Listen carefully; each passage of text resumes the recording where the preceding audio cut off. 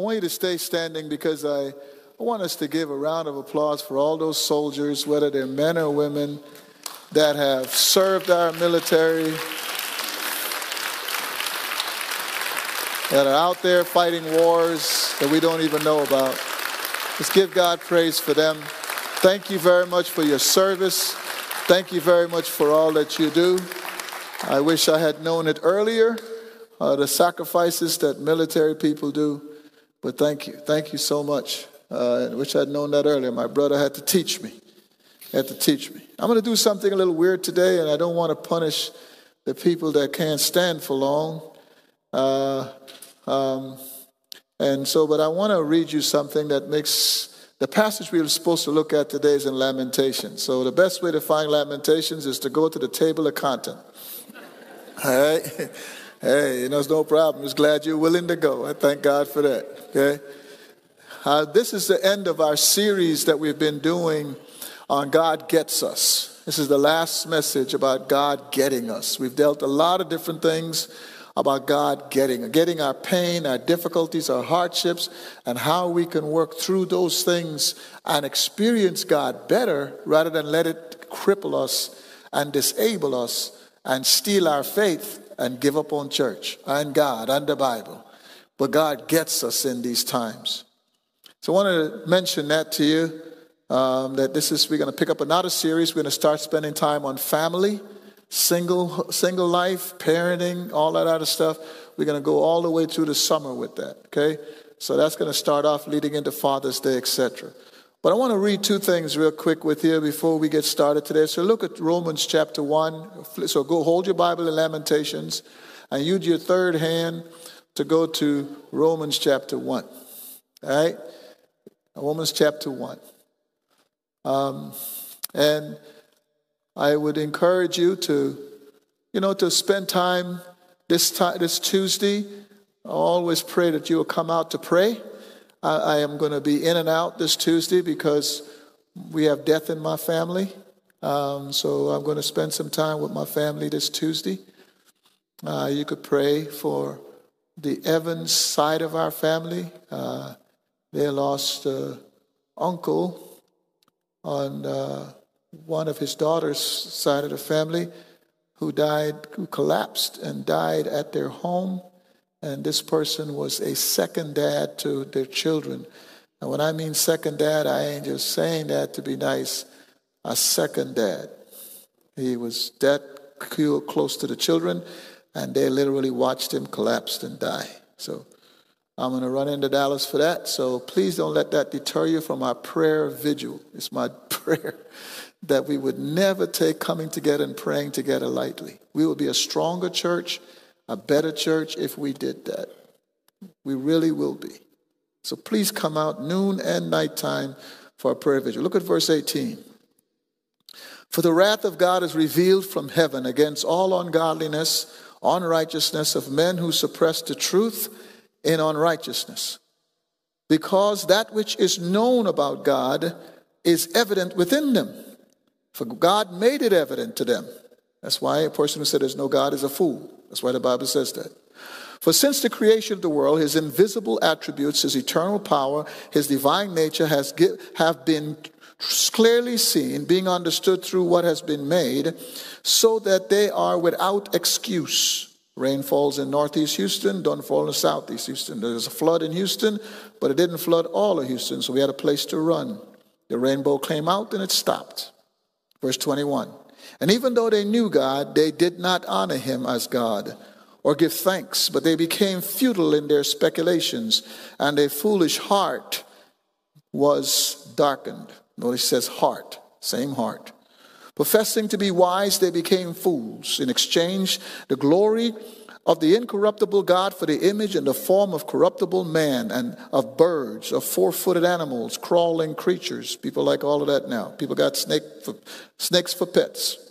Verse 24. Therefore God gave them over in their lust of their hearts to impurity. He just turned it over. So that their bodies would be dishonored among them. And they exchanged the truth of God for a lie. And they worship and serve the creature rather than the Creator, who is blessed forever. Doesn't change nothing. Amen. As a reason, God gave them over to degrading passions. For they women exchanged their natural function for that which is unnatural. In the same way also men abandoned their natural function of the woman and burned in their desires towards one another, men with men, committing indecent acts, receiving in their own persons the due penalty of their error.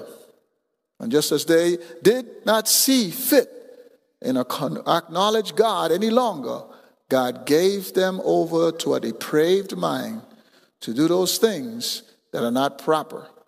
So being filled with unrighteousness, there's wickedness, there's greed, there's evil, there's envy, there's murder, there's strife, there's deceit, there's malice, there's gossip. People gossip a lot, slanderers, haters of God, insolent, arrogant, boastful, inventors of evil, disobedient to parents, without understanding, untrustworthy, unloving, unmerciful. And although they know the ordinance of God, for those who practice such things are worthy of death, they not only do the same, but also give heartily approval to those who practice. We approve those who practice such things. Look at Lamentations chapter 3. We go vote for them. Look at chapter 3. We see these things in them and we go press that button. Because the stuff we want. We approve this. In chapter 3, he says in verse 22, the Lord's loving kindness indeed never cease, and his compassions never fail. They are new every morning. Great is your faithfulness. The Lord is my portion, says my soul, therefore I have hoped in him. The Lord is good to those who wait for him. Dealt with that for 2 weeks. To the person who seeks him, it is good that he waits silently for the salvation of the Lord. Hey, God, your word is truth. I dare not ask you to bless it because you wrote it. But God, what I do pray is that what is taught today is in line with you. So that nobody hears from me, they hear from you. So make sure everything that is said lines up with you. And so, God, I pray that when it does, that it would impact our hearts, not just our minds, so that we live this word and be salt and light in that dark world. We pray. In Jesus' name, amen. Today, it is easy for us to look at the world and despair. Very easy. When you turn the news on, you want to know, is there a war I'm missing in Houston? And the gun violence, drive-by shootings, people just slaughtering people, getting these rifles and just rifling people down. The evil in this world continues to permeate our society to where our kids are now questioning their sexuality. Our kids are now literally saying they don't know if they're a boy or a girl. Our kids are going to schools where the option is always before them, and they're trying to see it as an option. Our whole generation of kids are not interested in church. They literally would ask, why church? What's the big deal about church? That's how they would address it. I remember gathering with a few young adults and asking, what's the big deal about us talking about church? Said that my parents did that. They have come from a time when we struggled. Many people my age living in America struggled to gain the freedoms and the respect that was there. And the church was a vehicle to do that. But now the people who have benefited a whole lot from it, the millennials, are asking, why church? What are we doing church for every Sunday? The world has shifted away from God, and as a result of that, God is saying, okay, I've never been a God to force you into my will. I gave a tree of good and evil and a tree a tree of life. I gave you options. From the time you started walking with me, I never take from you how I created you a free will. I have a free will, gave you a free will. You could choose me or you could not choose me. That is your choice. I'd leave it to be your choice. I'm not going to take the choice from you. But at the end of the day, if you keep picking from this tree of good and evil, then that's no problem. I'm just not into that. So since I'm not into that, I'll turn you over to whatever you want. And the church, in the midst of this, all this taking place, there are churches everywhere. So how could there be churches everywhere and the sinful thing continues to permeate itself, and we are seeing the evidence of it? We're seeing people loving animals more than loving God. We're seeing homosexuality on the rise. We're seeing Romans chapter 1, written 2,000 years ago, becoming a reality every day and every moment of the day. And we're asking ourselves over and over again, God, where are you? And God is saying, I'm always here. I'm just telling you, I gave you a free will. I gave you a chance to decide whether or not to follow me or to follow me. That is exactly what is going on here in the book of Lamentations. What happened in the book of Lamentations is the fact that the Babylonians have been besieging them for 2 years. Besieging them for 2 years. For 2 years, you have people trying to get into Houston, Texas, blowing up bombs, blowing up like you see with Ukraine, just taking down apartment complexes for 2 years. Boom, boom, boom. Coming at you for 2 years. They're drying up the food. They can't get food into Judah, so the people are starving. They're starving so much that the women are killing their babies and eating them. That's how desperate they became. Can't find water. All these different things are taking place because it's desperate, and the Babylonians is coming at them. It is not like Deuteronomy didn't tell them 600 years before this happened that this is going to happen. If you don't walk with God, this is what's going to happen. Judah, the place of that revere God, the place that represents the time of worship before God, that place is going to be bombarded and taken away. And God explained that that's how it's going to happen. He explained it. He said it's going to happen. 600 years before it happened, Jeremiah is preaching his heart out. He's telling them they so can't stand Jeremiah's messages, they try to kill him several times. They tried to kill Jeremiah. Jeremiah becomes the weeping prophet. God, you've given me a ministry to do. These people can't stand it. They're sick of hearing what you got to say. They can't stand this message you're preaching. And now they're coming after me. They put him in a well, left him there to die at one point in time. Thanks for somebody rescuing him out of there. Jeremiah is constantly having to see what is taking place. The Babylonians have finally made that impact because they kept beating on them. And eventually they made it into the city. And when they made it into the city, they're so angry with Jeremiah, they try to kill him. And Jeremiah escapes. But he writes this passage of scripture that in the midst of dark days, how do we function so we don't despair? I wish I could be one of those preachers that stand here and say to you, oh, you know what? God is good. Just touch the car, touch the stuff, throw oil, throw handkerchiefs, do a dance, and we all right. Well, I'm not one of those preachers. I stick with the scriptures. The scriptures are always right. It's never going to be wrong because God can't lie. He doesn't have even the potential, the possibility, the propensity to lie. He can't lie because God is truth. He's not trying to tell the truth. He's not trying to communicate the truth. Like water is wet, God is truth.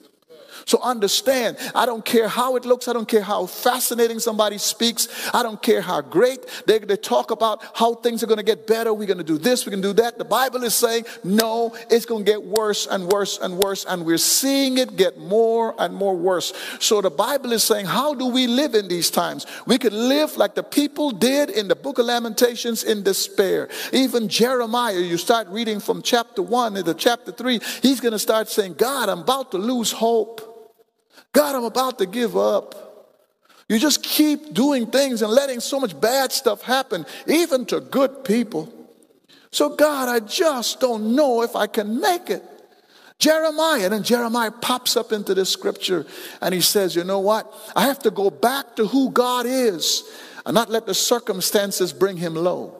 I've always said to y'all over and over again throughout the years, yes, things get low. Just don't bring God down to it, because then you have no reason to hope. You have no reason to look for the truth. You have no reason to stand for God. Don't ever bring God low. In other words, when things are going bad, keep God high. Keep saying, God, you're good. God, you're righteous. God, you're perfect. God, I know you care about me. God, I know you can never turn your back on me. Keep him high, because when you keep God high, that's what lifts you. But if you let the struggles and the difficult times of life make you question God, question where he is, question what he could be doing, question, are you listening to me, God? I've been praying to you, been talking to you. God, are you going to hear me? When you start bringing him down low, Satan has a way creating doubt, taking you to despair. How do you keep from being in despair? Here's the first thing we learn in this particular passage, and I want to just walk through this as we conclude this series on God gets us. God gets her. He understands what it's like to walk on this crazy earth. He gets it. He understands what that is like. He came on this earth. He had no place to lay his head. Foxes have holes. Birds of the air have nests. But the Son of Man had no place to lay his head. He lived a single life for 33 and a half years. Jesus Christ's family thought he was crazy, so they didn't really believe in him. Jesus Christ's family looked at him Mary trying to save her son. She wanted to make sure he ain't going to die. And she was trying to save her son. That's why she's standing at the cross going, oh my God, he actually died. That's why her sister's there. People are standing there because she's been telling her family what is taking place. This mother suffered through the process of seeing her son grow up, trying to control his ministry. He says, woman, you can't tell me when to turn water to wine. That's a God thing. Woman in the Bible, literally when he talk, a son is talking to his mother and says, woman, it means ma'am. It's not disrespectful. It means ma'am. It's like saying ma'am or madam or sir. He's saying that. He's saying, ma'am, you can't tell me how to turn water to wine. You can't make that decision for me. That's a daddy thing. She was trying to even lead how his ministry is going to function, how it's going to operate, because she's seeing her son and she's watching all he's going through.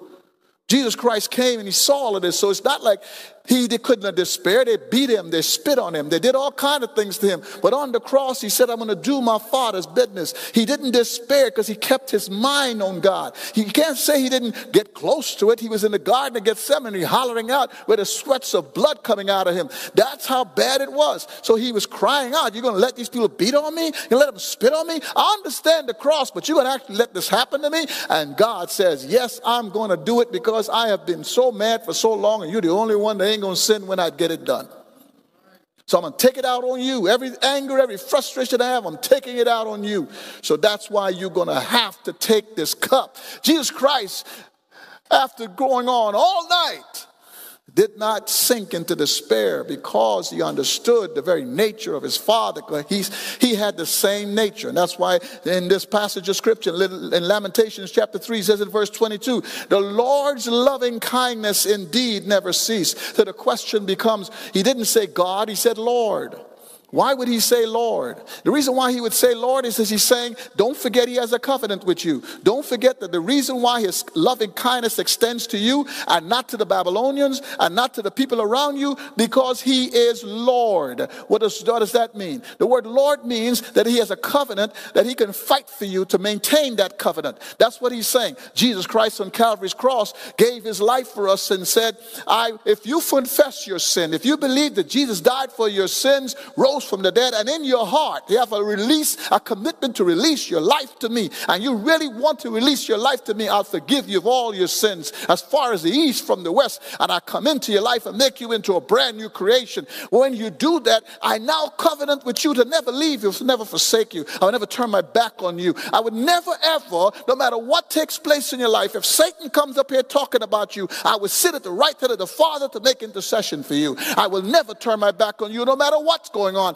because I laid that covenant on Calvary's cross by my blood. It is a covenant on Calvary's cross by my blood. So there is nothing, since that covenant is there, that could ever turn you away from me. Same thing he's saying in this passage. I told Abraham to cut an animal in half, and I walked in it. I didn't ask Abraham to walk in that. I walked in that because this covenant is totally reliant upon me. And since this covenant is totally reliant upon me, then whatever you're doing, that's about you deciding to walk from me. You deciding to go a different way. You deciding to do what you want to do. But I'm still committed to the covenant. I'm still right here with the covenant. I'm still right here holding to what I promised Abraham I'm going to do. So the same thing on Calvary's cross. I promised to go to the right hand of the Father. I promised to hear your prayers. So whether or not you think I'm listening to your prayers, I am listening, because I told you I'm going to go to heaven, and I told you that I'm going to sit at the right hand of the Father, I told you that I intercede for you. I told you I would never give you more than you can bear. I told you that I will always walk with you, because no worries about God's anger, because I let him take all his anger out of me. And since he took all his anger out of me, his blood covers you from all of his anger going to you. So when situations are bad and difficulty arise in your life, he's not saying that God is angry at you, because I took all the anger of God and I paid it on Calvary's cross. So there's no way God is angry at you, because of Lord, I maintain this covenant. So since I maintain this covenant, and God and I, by my very act on Calvary's cross, show you I love you, my loving kindness never ceases. Never ceases. So the mindset to keep us in despair, even when things look dark and don't seem like God is listening to my prayers, is that he can't help but listen. He can't help but not take the anger of God away from me. When I mess up and I confess my sins, God can't touch me with his anger, because God's anger was already taken care of on Calvary's cross. I don't have to worry to feel lonely. I may feel like, God, I feel so lonely in my hardship and in my difficulty. And you can't be that way, because when I died and went to heaven, I made a covenant to send you the Holy Spirit, who I poured into your life. So not only am I in heaven, I am smack dab inside of you. So there's no way when I'm in heaven, you could ever be lonely because I'm in heaven, because the Bible says I'm so connected to you. I know the numbers of hairs on your head. I'm so connected to you. You live in heavenly places. So how in the world could you ever be alone when you live in heavenly places? What does that mean, Jesus? I live inside of you through the Holy Spirit. The Holy Spirit is inside of Christ. Christ is inside of God. And angels, if you choose to walk righteous, surround you. So you're more in heaven than you are on earth.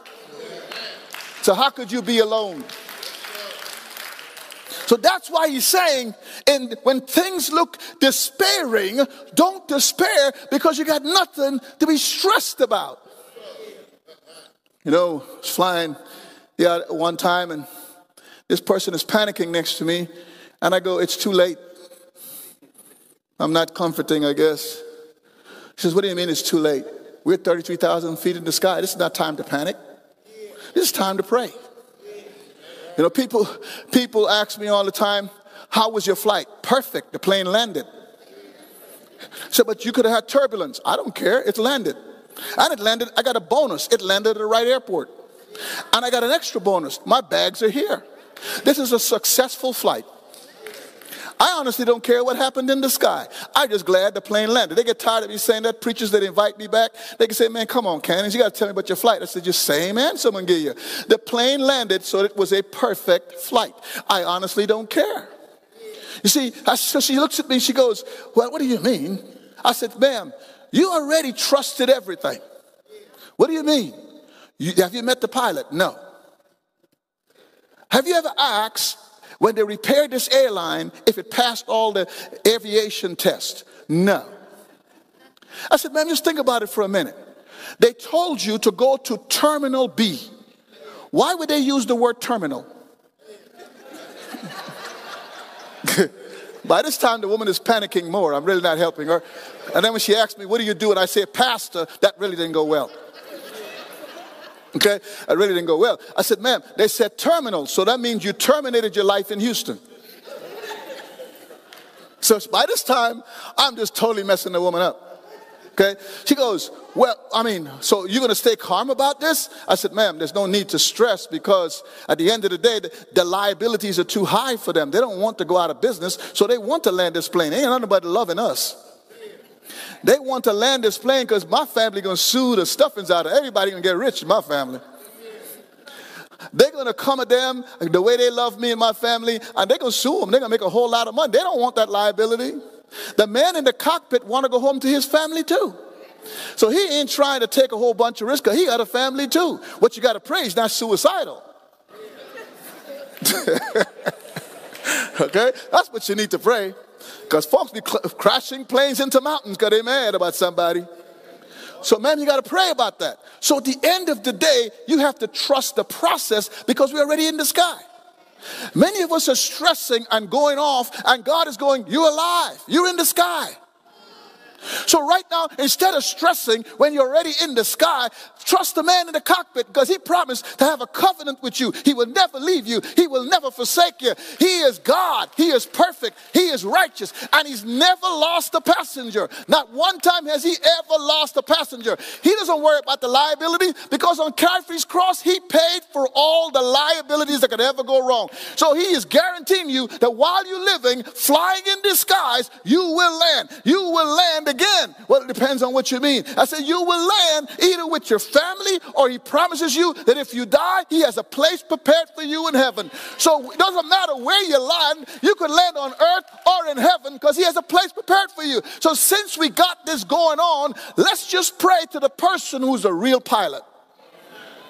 He says, are you a pastor? Yes. She didn't ask me no more questions. Understand, the Bible is saying you're flying. So what do you mean I'm flying? You ate this week. You're flying. You got up this week. You flying. You had a job this week. You flying. You put gas in your car this week. You flying. You breathed a whole lot of breaths this week. You flying. You came home to your house. You flying. The issue is, are you going to check in and touch the pilot? The pilot is saying there is a day that we're going to terminate this life. Are we focused on the afterlife, or are we focused on just this life? Because he's telling us, when you get on this plane, there's a time to live and a time to die. But my loving kindness, oh, you got to watch this word in Hebrew. My loving kindness never ceases. Oh, you don't understand never. You know, you may tell the person that you bought a car from, I'll never be late in my payments. That's not never. I will never miss my mortgage payment. That's not never. Baby, I'll never turn my back on you. We are married forever. We love each other. I will never turn my back on you, because we are together for life. That's what we say right here, right? At the podium right here. Right here, we say that, right? How many times have you talked about, I'm leaving you, I'm sick of you, I'm out of here? That's not never. We got quiet on that one. That's not never. Okay, some people say, never will I. Man, I love this job. I never will leave this job. It's the best job I ever had. That ain't never. You change jobs. Never is never. Never is no hope for it ever not being never. Are you with me? Never is never, never. God is saying his covenant is so sure, I could never. Let me do it the way the young folks do. I'm going to add something good for the old folks. I never will cease. You know, when young people want to emphasize something, they say never. Well, God is saying never, ever, never. That's what never is. You know, baby, I love you. Well, that's until that time of the month comes. Okay, let me move on.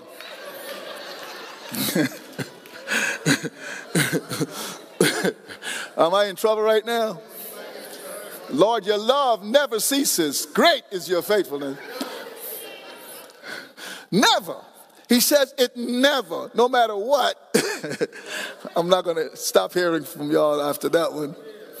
It's loving kindness. Now folks, I want you to get the intensity of what Jeremiah is saying, because it's like having a lion in front of you, roaring, wanting to eat every bit of you. And you are like Daniel sitting in the den going, God, you got this. This is not sitting in church going, God, you're good. Or listening to some good praise music, God, you're good. Or getting a raise, God, you're good. No, this is lions in front of you. The Babylonians wanted to take you out. The walls have come down. They got their swords drawn. They're on swords coming in, cutting people's necks off. And you are watching them, and you can't do nothing. Your army has failed. Your army is no longer strong enough to fight them off. Your army has failed. So whatever is going on with this lion, it's smack there, growling at you, looking at you, ready to take you out. And then he's saying at the same time, while he's looking at all of this, the Lord's loving kindness never ceases. How in the world do you still say never? You got to stay with me. How do you say never when the lion is right there? How do you say never when the soldiers are sitting right there? How do you say never when the walls did come down and what God has prophesied in Deuteronomy is a reality in that he's saying this is situation is going to come and you're going to die. He's already said that. He's already said Romans chapter 1. He's already said this is how bad it's going to be.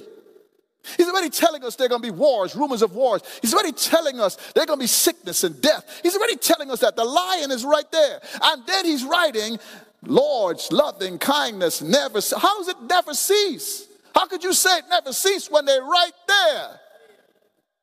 See, that's the issue that talks and describes loving kindness. Loving kindness is not determined by what I see. Loving kindness is determined by what I believe.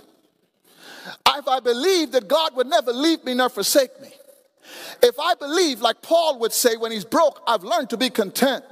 If I believe when things are difficult that I'm more than a conqueror through Jesus Christ because he said so.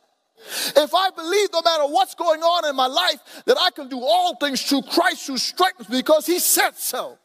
If I believe in the 7,000 promises that God has given me, I don't struggle with the lions. I struggle with, Lord, help my disbelief. It becomes an interaction between me and God, not an interaction between the lion and me. That interaction with an enemy in me, it becomes God. I rather focus on who you are. I want to keep you high. I want to make sure that I don't drag you down because I'm anxious. I don't drag you down because I'm distressed. I don't drag you down because I have all this struggle of pain in my life. I don't drag you down because the uncertainty keeps me wanting to doubt you. No, Lord, I choose to believe in your nature, in that because you are love, because of the nature who you are, and you are loyal because you have a covenant with me. You are loyal, God, in the sense that there's nothing would ever stop you. And on top of that, you're a kind God, that even if I didn't do everything right when the lions are there, even if I didn't say the right thing because the lions are there, even if I didn't think the right thing because the lions are there, but God, you are kind. You know that I want to do the right thing, but I just mess up sometimes. So Lord, I trust you that not just your love would be there, your kindness will be extended to me, because I need your kindness when I know that I'm not perfect and the lions are there. That's why he's saying, when I get out of the situations, I know that he never ceases. Got to understand what Jeremiah is thinking. They put me in a well to die. I am alive. They try to kill me. I'm alive because his loving kindness never ceases. He says there's a time to live and a time to die. It ain't my time. They can't touch me. Folks, that's why he's saying that mindset keep us from despair. If we don't have that mindset to keep us from despair, the lions will cause us to lose our faith, our commitment to God. What I mean by lions? Lions could be the husband or the wife. Lions could be the financial situation you may be in. Lions could be the health issues you face. Lions could be all them people at the job that can't stand you saying good morning. Lions could just be your background that you have come from, that always wakes up and says, you know you ain't nothing, because I remember you when you used to drink. I remember you when you used to party. I remember you when you sleep around. When you walking around talking like you love Jesus. I know when Satan starts to put those bad thoughts in our head, we got to remind ourselves, that lion ain't going to bite me because his loving kindness never ceased. He forgave me of my sins. He cleansed me from all unrighteousness. And my past is as far as the east from the west. This ain't an issue with Jesus. This is an issue with me, forgetting what's behind me and stretching on to what's ahead of me. That's my decision to make, because he told me my sins are as far as the east from the west. So he told me, forget what's behind you, count it loss and stretch to the mark. See, you stay focused that way because you remember his loving kindness never ceases. I love this. I love it. I'm about to get real excited up in here, but you know, you always. I love this. I love this. It's because he's saying his loving kindness that never ceases is complete. That's why I say I got to get a little Hebrew here, because this is exciting to me. Because in my life, many times I make decisions and people think, like I'm thinking of going to a particular country right now, and people are going, "You're crazy to try to go to that country. You know the troubles that's going on." And I'm going, "God, the issue isn't the troubles. The issue is, what do you want me to do? I am safer in that unsafe country than I am here if I'm disobedient." So he says, completely never. This is what he doesn't mean never, never. He says he's so complete in making it never that it could never, ever go away his loving kindness. In other words, there's nothing else he needs to do to be faithful that is not going away. Whatever the situation is, he has already completed every situation. In other words, every circumstance that I would ever face in my life, he's already addressed it. Every situation long ago that I could ever think about, God has already seen what the situation is long before I could ever face it, completely sets up everything that he needs to get done in order to fix it, so that when I come to it, everything is already arranged, set up, structured, finished. All I got to do is decide to run the race. Because he's never. Never means it's so complete. Any situation I could ever run into, any situation I could ever face is so addressed, so completely taken care of, so completely set folks and what he's going to do so completely that when I come to it, he's not going, "Oh, Paul, wait a minute, second. I got to get that together. So just don't do nothing right now because I got to fix that first." He's saying, "No, keep running because I've already finished it." So there's no need to live life with any intrepidation, because my love never ceased. Mean I've already fixed everything I need to fix. So all your job is to do is to keep running the race that is set before you. Do you know what author and finisher mean, by the way? We think author means he started the race. That's not what he's saying. Author means that the king didn't have roads like we have. They have roads. They had bushes. So when the king wanted to go from one city to the next, he had a person called an author. What the author did was go and cut down all the bushes, get rid of all the grass, pave the road, so that when the king comes, he's just riding down the road to go to the next city. Because the author has created a path and has already finished the path, so the king that is coming ain't got nothing to do but to ride. That's why the verse continues to say, "Run, because I'm the author." That's why it's never. What he is saying is, I've already run down the path because I'm the way, the truth, and the life. Any trick Satan got, I took care of it. Any situation Satan was going to do to you, I accomplished it. Because the path that I have for you is already clear. It's already finished. Just like the nation of Israel going through the Red Sea. It's on dry ground. Water is up.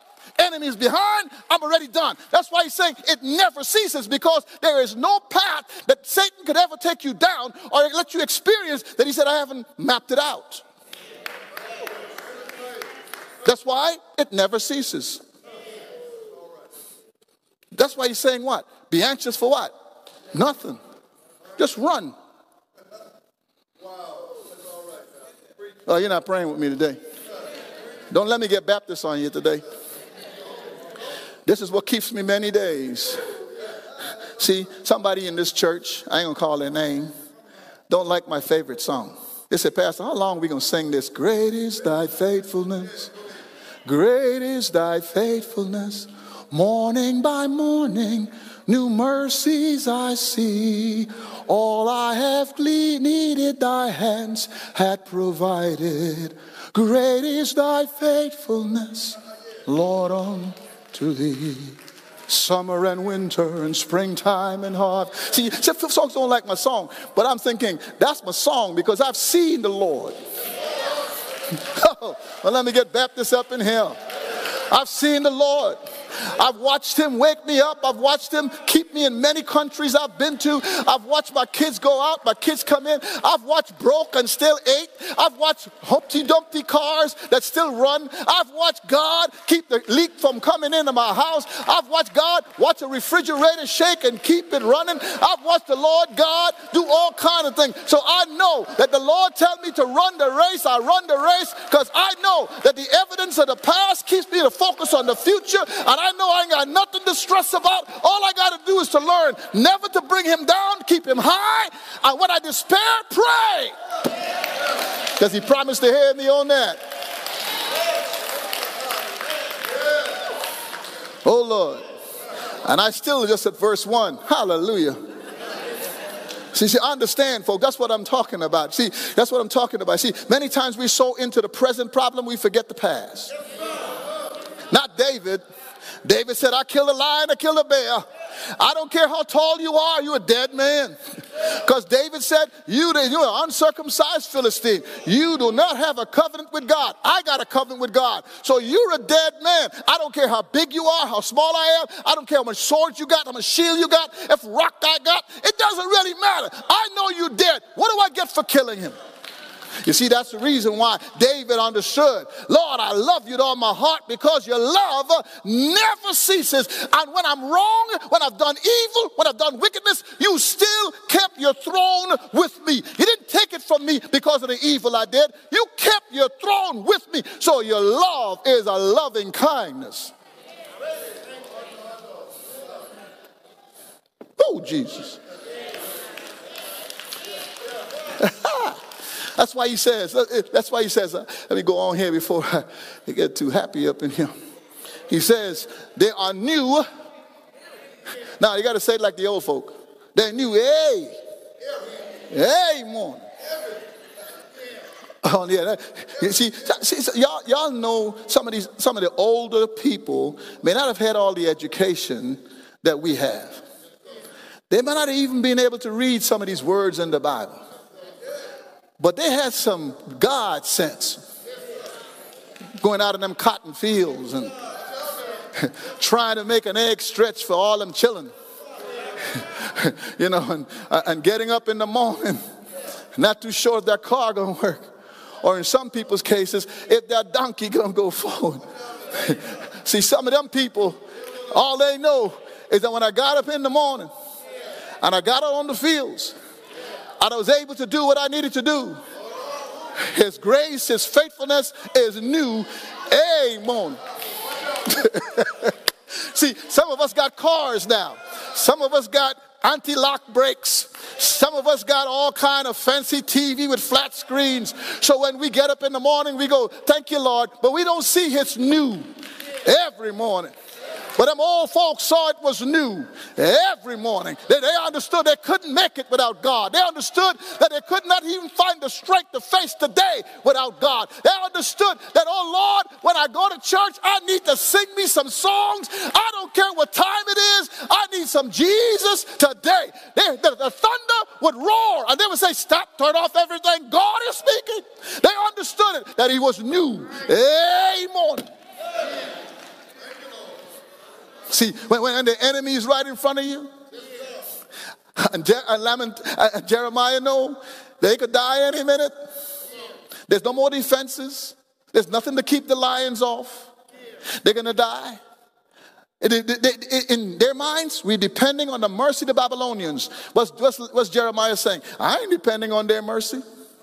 Because his loving kindness, when they walk away from here, when I'm able to walk out of Judah, when I'm able to go about my life no matter what they came to do, I recognize that when I wake up and I'm still here, God, in spite of the enemy, in spite of the problem, in spite of the pain, I can see it's a new day and it's new every morning. His loving kindness exists. See, some of y'all get up out of bed, y'all just be saying, thank you for waking me up, Lord. But you didn't know what storm he kept from your house. You didn't know what burglar he kept from coming up in your house. You don't know what he did to get you up that morning. You don't know what your heart may have done during the night. You don't know what could have gone wrong all night long. So it's easy for us to say, all right, Lord, let me go about the day. Don't even pray. Oh, let me put it this way. Years ago, the Indians had this tradition. The tradition was that when a young man came to age, they stuck him into the jungle and left him all night to survive, to teach him courage and help him to overcome fear. So this young boy, he saw in his son, and he's just one of them good sons that don't really have this gangster mentality when he's born. He recognized his son as more of a gentle boy. So the dad says, yep, sorry, son, you got to go. This is the tradition of our village. You got to go out there and fight. So the boy goes out, and he just says to himself, he decided he's going to find him a hole and hide. When he came out in the morning, he saw this big figure standing in front of him as a little boy at 12. And he gets scared. When the dawn kind of clears up as he walks towards the figure, he recognized it was his dad. When he looked in his dad's hands, he had knives with blood pouring from the knives. When the sun rose and he could see, there's an animal dead over here. There's an animal dead over there.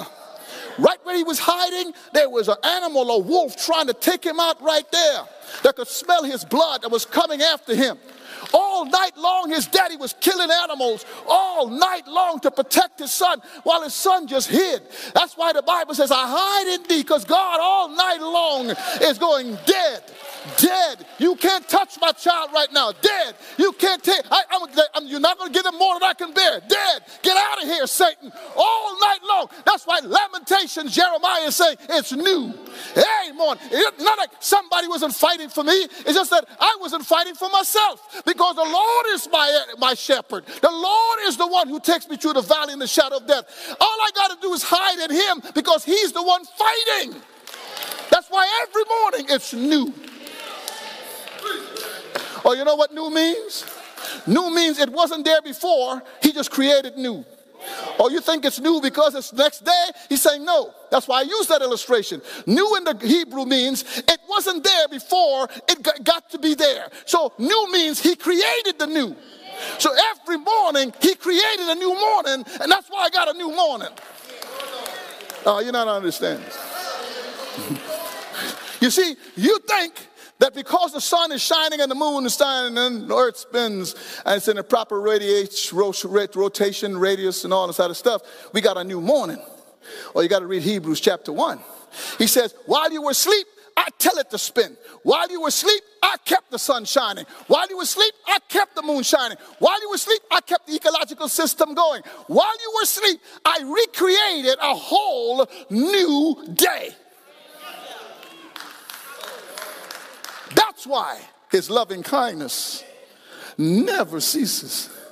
That's why it's new every morning.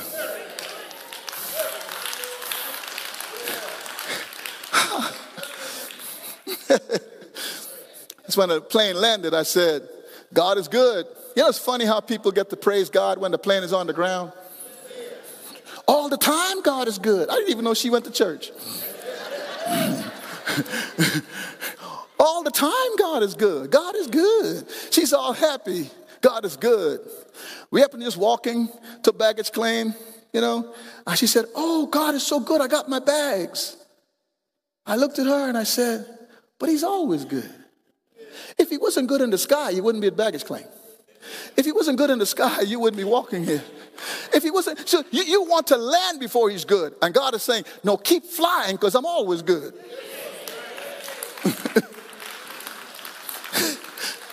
Oh, folks, all right, okay. Watch this carefully, folks. Come on. Watch this carefully. Stick with me. I'm going to try to wrap it up. I'm really trying hard. The plane is still in the sky, though, so I'm working on it. He says, remain, no matter what is going on in your life, remain hopeful and seek me. Okay? Remain hopeful and seek me. Okay, watch this carefully. Why are you saying that? Watch this word potion. The Babylonians took all they had. They didn't just come in and take your family, kill your husband.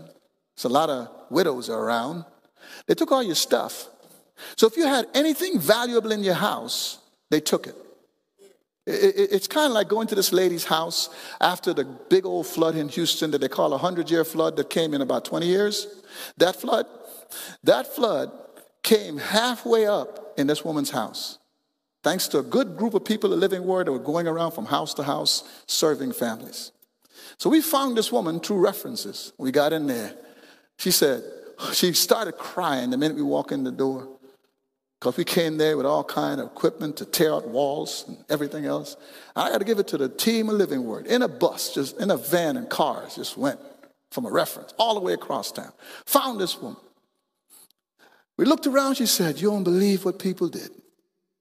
While this thing was halfway flood all through my house, they came in here because the water forced the doors open, and any TV that wasn't touched with the water, they took it. I said, what? She said, yeah, they ripped it out the walls. They took all of my flat screen TVs. They ripped me off of everything that the water didn't touch. Serious? Yes. I didn't just lose everything in the flood. I lost everything that's above the flood. But Jeremiah is saying, the God is my potion. In other words, no matter what was lost, there were people at her door without her asking to rip out her stuff. And I mean, people got real strong when they heard that Living Word.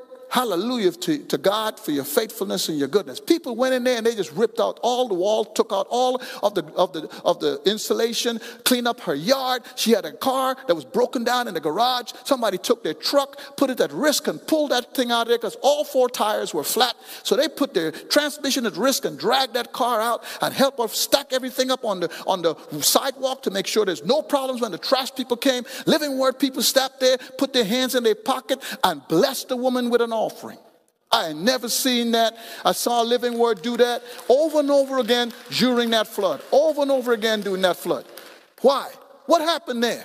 Even though you lost everything, this is what Jeremiah is saying, the Lord is my potion.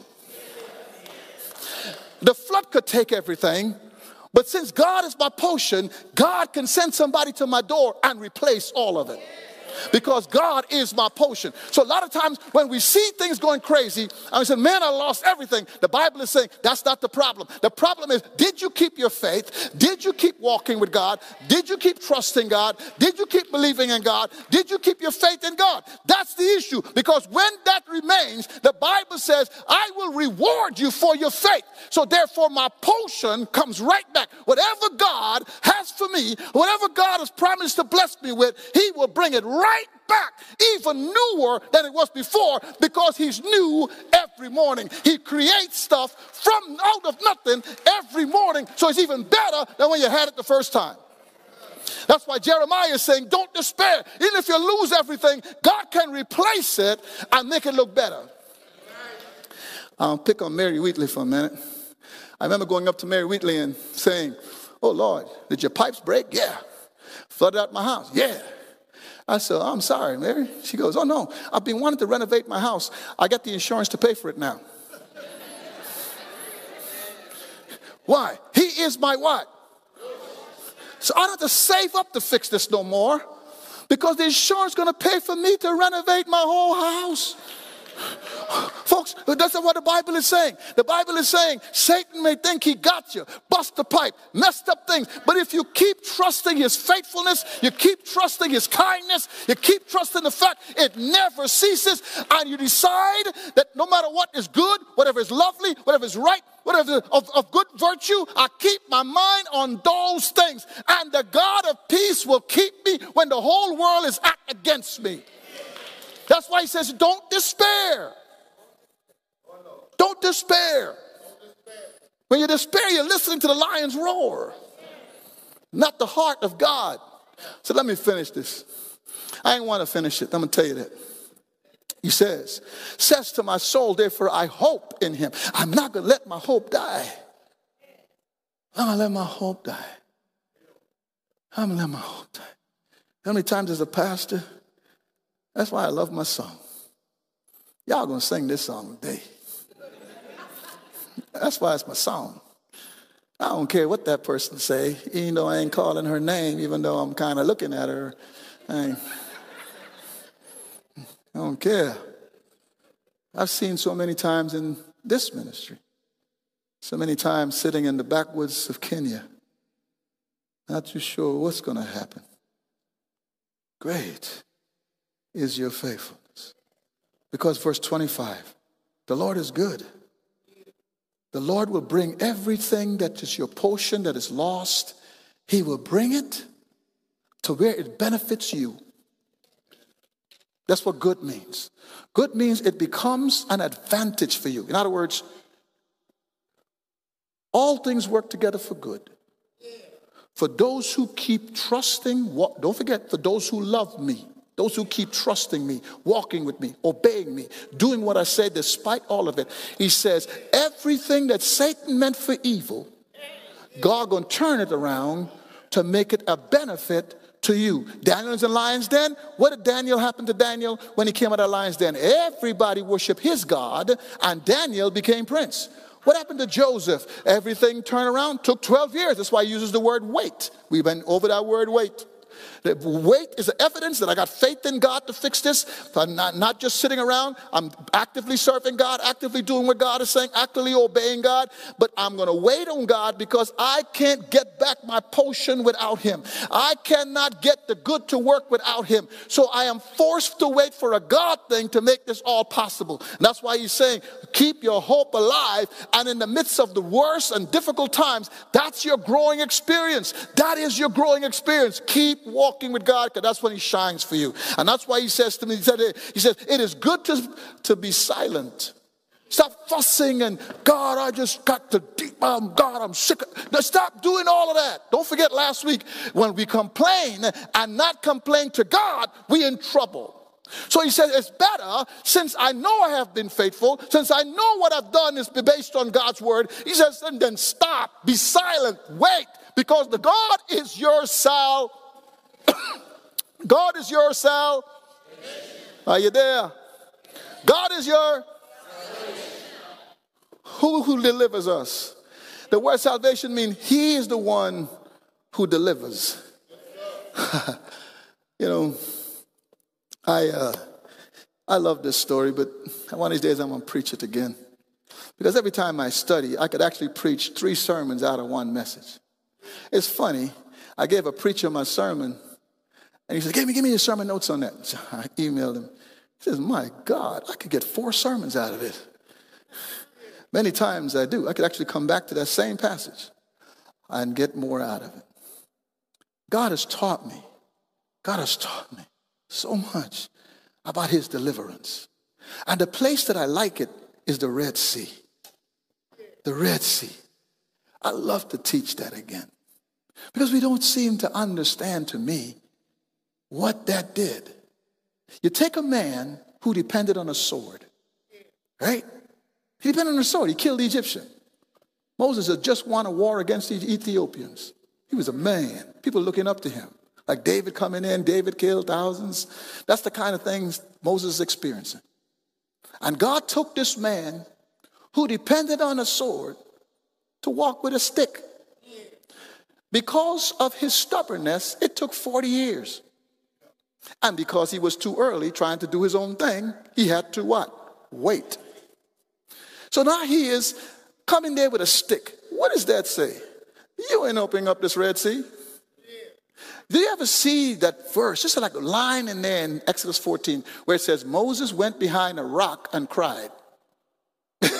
Moses was crying out to God like, you crazy? So he takes this stick. Could you imagine 2 million people hollering at you? You look silly with a stick standing over the Red Sea. And all night long, the water is doing this. And the ground is drying up. And there's a wind blowing. Folks, do you know how crazy that is? God actually made the Red Sea that could be like the Rio Grande at flood stage. They could have walked over. He purposely put it at flood stage and made them stand there with a stick. Why? After the blood on the doorposts, those who were standing there were obedient. They turned their will over to him. So they're standing there because he is the deliverer. That's why he is going down these passages, because he's saying you got to get to the point in your life where if God asks you to pick up a stick, you'll pick up a stick. Because you've come to the point in your life where you so trust his loving kindness, you so trust his goodness, you so trust that it never ceases, you so trust that he will never leave you nor forsake you, you so trust that God is faithful to do exceedingly abundantly all I could ever ask or think, you so trust that I can do all things through Christ who strengthens me, you so trust that nothing could separate me from the love of Christ, whether kings or priests, whether principalities or powers, nothing could separate me from the love of Christ. He would never leave me, he never forsake me. So God, it doesn't really matter what you put in my hands to work with. It matters that you put it there, and it matters that you can deliver me, and it matters whether or not I trust you. So God, if it's a stick, it's good. Lord, if I'm broke, it's good. Lord, if I'm in a job and they're talking crazy, it's good. It doesn't matter. If I'm in a house and it's got all kind of issues in it and I don't have no money, God, it's good. Lord, it doesn't matter if I got a whoopty, it is good. It doesn't matter what the doctor say, it is good. Because if you put me down to a stick, I still believe you can deliver me. That's why Jeremiah, with all these people on his back, victory is won. There's no more army to fight them off. Says, great is thy faithfulness. Great is thy faithfulness. Morning by morning, new mercies I see. All I have needed, thy hands had provided. Great is thy faithfulness, Lord, unto thee. Summer and winter, springtime and harvest, sun, moon, and the courses above, join with all nature in manifold witness. As thou hast been, thou forever will be. Let us stand and sing. Great is thy faithfulness. Great is thy faithfulness. Morning by morning, new mercies I see. All I have needed, thy hands have provided. Great is thy faithfulness, Lord, unto thee.